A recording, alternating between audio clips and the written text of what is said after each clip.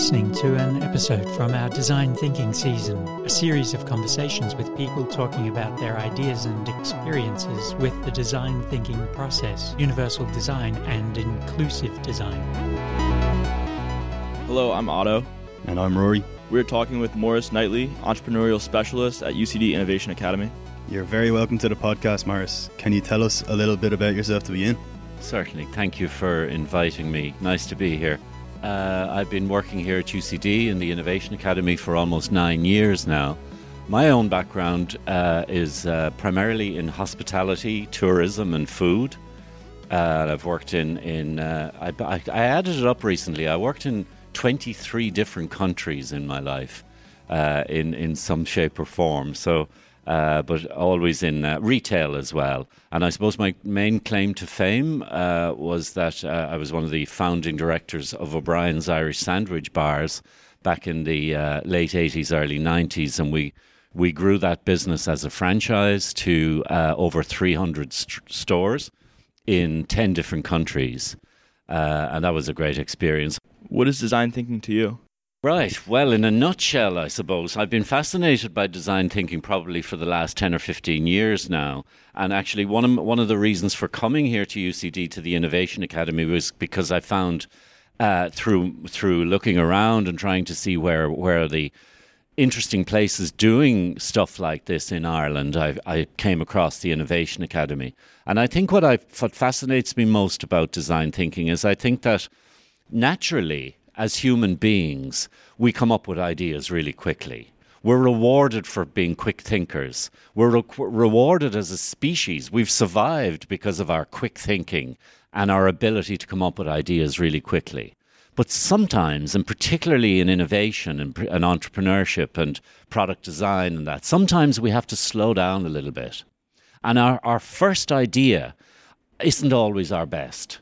And we tend to fall in love with our first ideas, and we get a bit hooked onto them, and we can't change them because we're too invested in our ideas. And I think what design thinking does is it teaches us to step back from that a little bit. It doesn't start with ideas. It starts with really understanding the problem that you're trying to solve, understanding the user that you're designing for, the customer, and putting yourself really into their shoes and really understanding what it is to be them. And that's, I think, the essence of design thinking for me, that empathy piece, that putting yourself into the shoes of another and to really, really understand what life is like for them, what challenges they're facing, what pains they experience, what would be gains for them, and to really, truly understand that makes our ideas much more effective. The solutions that we design will be a much better fit, I believe. Entrepreneurship seems to have become intrinsically linked with design thinking and design sprints, hackathons and jams. Why this connection? I think that there's a lot of talk about all this at the moment. And I think a lot of it sometimes can be smoke and mirrors. You know, everybody wants to have a hackathon, and I'm not even sure we'll really understand what a hackathon is.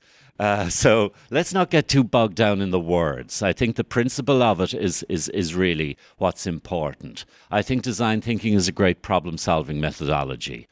And depending on the stage that an entrepreneur is at, whether they're pre-startup, startup, whether they're just established, or whether they've already become a small or medium enterprise, or whether they're looking for growth opportunities, I think this mindset of design thinking is really closely aligned to the mindset of an innovator. So entrepreneurs are innovators. And this, what I think design thinking methodologies can help us to do is to become more curious, to ask better questions, to be better observers, to be better networkers, to join dots that maybe haven't been joined together before, to see patterns where we haven't seen patterns before. And I think that makes us better combinational thinkers, associational thinkers, and again, the quality of ideas that we come up with or the solutions that we design will be better because of that. So I think design thinking for entrepreneurial thinking, put those together, they're powerful tools, I think, for entrepreneurs. So I would strongly advise anyone aspiring entrepreneurs or otherwise, is to take advantage. And if you see an opportunity to be involved in a design sprint or a hackathon or a design thinking workshop or something, go for it. Because it really is a great tool in your toolbox. And it's something that you get better at. We liken it in the Innovation Academy to being a little like a musical instrument. You know, when a kid starts off playing a violin and it sounds squeaky and squawky, and they get better and better and better. This design thinking methodology kind of becomes a little bit kind of who you are, the way you think, your mindset, and you become fluent at it, or you become accomplished like a musician would on his or her instrument. Is it primarily digital enterprises that are using these tools that you're talking about, or is like other people using it, other industries? Yeah, I think the history of design thinking, it started off really as a product design methodology. So really, physical products. It's developed more over the years now. It's around probably since the mid-90s, but it's developing all the time. And I think it's becoming fairly ubiquitous, really, and becoming more and more common for designing services or processes or procedural challenges. The most popular undergrad elective in Stanford College now is a module called Design Your Life, which applies the design thinking principles to your life or to your career. And we run a module very similar to that over in the Innovation Academy as well, Designing Your Life, Designing Your Future. So I think that more and more we're seeing design thinking being used, not just in digital or in tech or in physical product design, but in an awful lot more. One thing that we've been involved in at the Academy now for the last few years is the public sector innovation initiatives, which is happening across all public sector in Ireland. And we've been working with the Department of Health, the Blood Transfusion Service, the Environmental Protection Agency, Department of Justice, and we're seeing design thinking being used in all of these organisations now to again anchor themselves in the problems that their users or their customers or their clients are experiencing, and trying to design better solutions from those using the design thinking methodologies. So it's great to see that it is becoming part of, it's almost becoming cultural, I think, to put ourselves into the shoes of the user before we start designing. In the past, we've all experienced this in public service, especially in the public sector. This campaign is planned by the powers that be in Dáil Éireann or the government department. And then a huge amount of money is invested in it, and it's rolled out across the country, and it doesn't really work. It ends up on the scrap heap because it doesn't really fit. People don't engage with it for some reason. But the thinking about putting yourselves into the shoes of the user before you design solutions for them is kind of transforming really how things are done, both internally and externally, internally in the public sector and companies like that as well. But we're seeing all the major employers as well in Ireland, the PwCs and IBMs, and design thinking is very much part of who they are. Can anyone develop a design attitude, and how can a newbie start out? Yeah, that's great, because I think design attitude, that's a very interesting turn of phrase. Or design mindset, I suppose, is another way of looking at it. And yes, I believe we can. If we go back to what I was saying at the beginning there, which is sort of the innovator's DNA, from a fantastic book by Professor Clayton Christensen of Harvard's. This DNA piece I'm talking about, this curiosity, this questioning, this listening ability, this asking questions. I think that as great designers, great innovators, or great entrepreneurs, we should actually listen more than we speak. I think that's one of the differences between people who do this really well. As Judge Judy would say, you have 2 ears and 1 mouth for a reason. And I've noticed great innovators and great entrepreneurs and great designers are constantly asking questions of people they meet. They're not selling. They're not selling something. The difference between these two characters, I believe, is one is is trying to sell you something all the time. And if you go to a networking event or something, you meet these people who are trying to sell you something and they kind of back you into a corner and you're like, get me away from this person, you know. But there's a different type of person who asks questions and they're interested in your opinion and they want to know what you know. So they're constantly picking people's brains and then they're storing all that somehow. Either they're writing it down or maybe they're going back and making notes after the event. And they're constantly journaling as well, or mind mapping. And they're keeping all these insights that they come across from various different people and things that they read and things that they research. And they're keeping those little nuggets and those little insights. And they don't quite know why. It's not connected perhaps to what they're doing today. But later, these things are in their minds and they connect them together. At unexpected times, when opportunities arise, they say, I remember somebody who I met a few years ago who told me something about something. And I'll go back over my notes and I'll find it. And you know what? I'm going to call him, that guy I met 5 years ago. And I'm going to find out what he's doing now and what his thinking about that is now. And it's that curiosity and that boldness to really ask questions and to listen to people. Is I think, something we can all develop. There's a little one we do I was going to mention to you, a little challenge that we do in the Innovation Academy. And when we present it to the students, they think we're kind of crazy.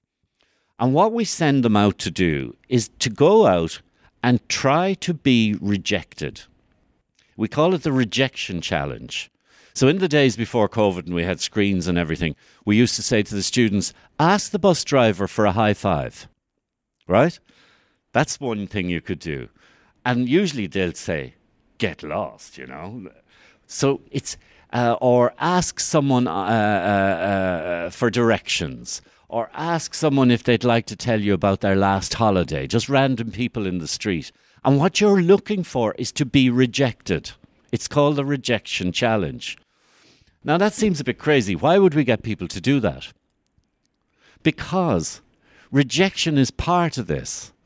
Because people won't always want to be willing to give you information. They won't always be interested in what you have to talk about or what you're interested in. And they'll reject you. And they'll say, no, sorry, I'm not interested.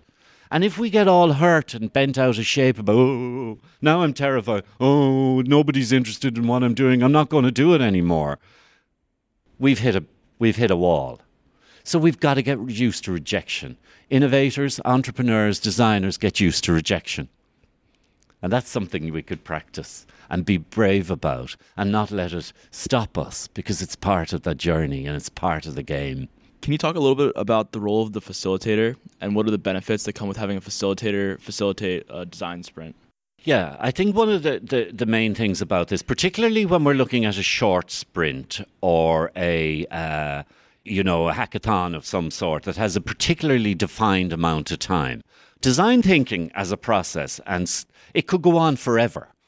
You could keep on researching, keep on questioning, keep on empathizing and understanding and never actually do anything. At some stage, you got to move on and say, okay, I've gathered enough information. I got to make a decision here. Yeah. And especially in those short sprints and those really fast sort of design thinking hackathons and that, it's really important that you move on. And the decision that you've made is fine. It's fine for now. You move on. Better done than perfect, you know? It's not about perfection in a sprint. It's about action. It's about moving on and getting through the process and seeing, because there's a certain flow in it. And there's a kind of an excitement in it, and there's a kind of the blood comes up, and there's an adrenaline thing in it. And I think the facilitator's role there is to keep it on track. They're really holding the space, and it's very difficult to be in a sprint as a participant and also trying to manage it.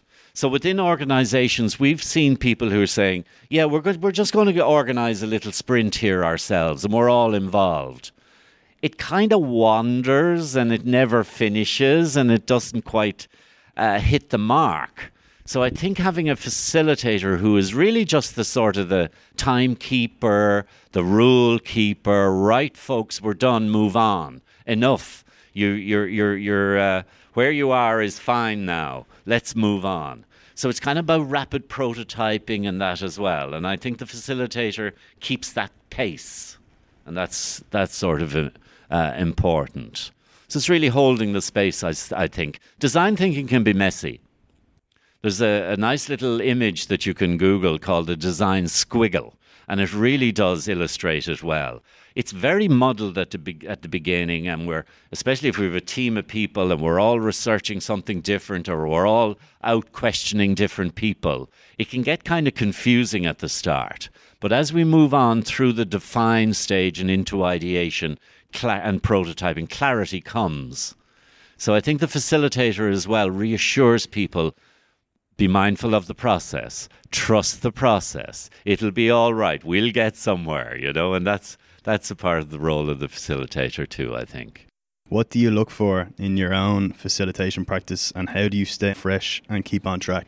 I don't know whether Alan or some of the other teachers would agree with me, but I come, as I said, from a hospitality background, right? So think about this for a moment. A hospitality situation, you've got a whole banqueting room full of people, tables all over the place, and you're kind of keeping an eye on it. How are they doing over there? What's happening with that? They don't look very happy over there. More wine over there. There's this kind of management of a room or a space. One of my hobbies has always been theatre. I've treaded the boards a few times badly. I'm a bad actor, but it's fun, So I've been involved in amateur dramatics, and I was in a movie last year for the first time. A real big screen with a couple of lines. I was great fun, really great fun. But for me, it's a bit of a weird link maybe, is that sort of hospitality management situation combined with a kind of an acting and theatrical sort of a thing, kind of goes over to facilitation and teaching. It's to be able to hold a room and manage a room and get the best out of people. Facilitation is a combination of theatrics and a little bit enough knowledge to keep the show on the road, I suppose. So how sustainable are sprints? If the approach is so productive, why don't we do them all the time? I think we do it all the time, or we can do it all the time. If we practice design thinking, and remember the analogy I said about practicing the musical instrument and getting more proficient at it.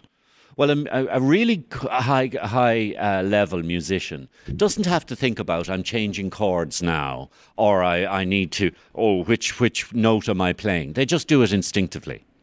So I think if you can, any chance that you can get to practice design thinking through sprints, hackathons, or whatever else, it becomes a little bit of a mindset. It becomes the way you approach problem solving naturally. So you don't even have, it becomes instinctive almost. Fluent is another good word for it. So I think that it can, the question was, how sustainable are they?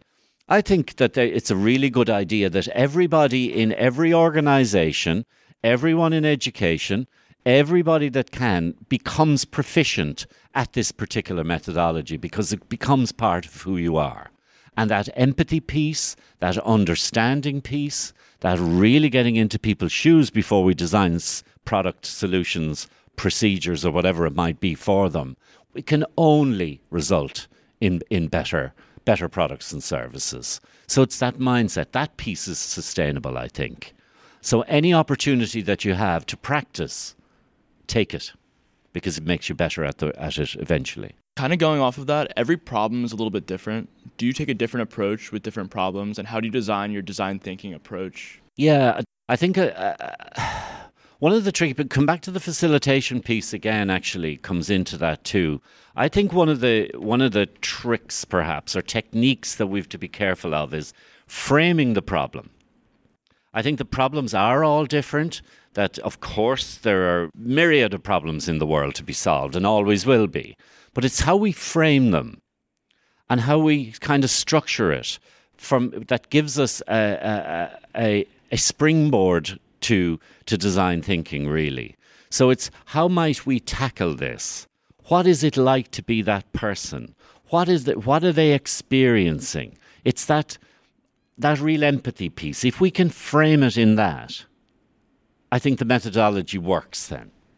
But if we're framing a problem with that we already have a solution in mind, so we're trying to retrofit our idea back into somebody else's problem, that's where we run into difficulties. We're retrofitting. We're going the wrong way around. We have the idea and we're trying to retrofit it and confirm that there is a problem there that we're solving. And then we get into falling in love with our idea again, and our own internal biases take over, and the thing goes off the rails again. So it's framing that initial problem correctly, I think, is tricky, and takes practice too. Not sure if that answered your question, Otto, but where did you get the idea to start O'Brien's? Well, now I can't take full credit for that.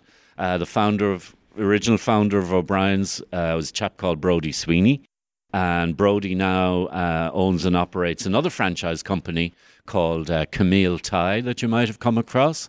Please order. Try it if you haven't. Sales pitch, thanks. Brodie's a great guy. He had experience in franchising, and he's a real foodie. And coincidentally, he's married to my first cousin, so we've known each other for years. And so O'Brien's was set up as a franchise company, which is a little bit unusual sometimes. Sometimes successful businesses think, this is working really well for us, we should franchise it. O'Brien's was kind of different, as is Camille, that it was designed to be a franchise company from the get-go. So that really kind of influenced a lot of decisions that we made. But really the original idea came from, we were observing what was going on around the world. Starbucks were starting in Seattle, Costa Coffee had just started in Glasgow, Pret A Manger had started in London, Subway were expanding rapidly they were just coming out of the States actually and expanding around the world. And Dublin at the time and Ireland at the time, we didn't have a coffee sandwich culture like we do now, so we thought that there was an opportunity there. So for instance, we were the first in Dublin to install cappuccino machines and the sip-through lids that are everywhere now, cappuccino to go and that, we were first to do that before the Costas arrived and all the other coffee shops arrived. So it was a very different landscape in Ireland at the time, and I think it was good timing for a quality coffee and sandwich offer, Can you speak a little bit to the role of design thinking in your role with O'Brien's? Yeah. Sorry. Yeah. Well, let me tell you one quick one there, Otto. We didn't know what design thinking was because it didn't exist back in the 80s. But one thing that we were very conscious of was that we couldn't, in any business, you can't cater for everybody. You can't make everybody happy all of the time. So what we needed to do was we needed to focus in and find who was our ideal customer in O'Brien's. If we were to paint a picture of her or design, really understand her, who would she be? And she was a female. She was 28 years of age. Her name was Sharon. She lived in Blackrock and she worked in AIB in town. She read the Irish Times every day and she bought Image magazine once a month. She was one of these people who shopped in Dunnes Stores sometimes, or Pennies, but when she did, she put it into a Brown Thomas bag. Do you know her? Yeah? Do you know people like that? So we got to understand her. And we actually had a seat at the boardroom table for Sharon. And whenever we were making a decision or we were discussing something, we'd ask, what would she think? So we were kind of designing with her in mind. I'll give you one quick example of it. Standard practice in the fast food and convenience food is an item called a bog-off voucher, as they're commonly called. Buy one, get one free. You've all heard of them. Yeah, we thought Sharon wouldn't like that. She didn't need it. She didn't need something free. And actually, she probably wouldn't ask for it. But we still wanted her to get those vouchers. So instead of calling it a buy one, get one free, especially for her, with her in mind, we called it a treat a friend on us. And we felt that fitted her personality and who she was much better than a buy one, get one free. So we were kind of doing design thinking. We didn't know we were, but we were designing with particular users in mind and trying to see, well, what would really appeal to that user? What would interest them? So, for instance, we got involved with Happy Heart Week because of Sharon. We started selling wraps. We were the first people in Ireland to sell wraps because she was reducing her carbs, so we needed to. We became the sponsors of the Special Olympics because Sharon was a volunteer with the Special Olympics. So decisions that we made were very closely aligned to who we thought our ideal user was. Well, I think we're going to wrap up there. Thank you for sharing your thoughts and experiences today. My pleasure. Thank you very much. Thank you for listening to this episode. The music used is EZA 1 Supernova from the Argofox label. See the description for links, credits, and license information.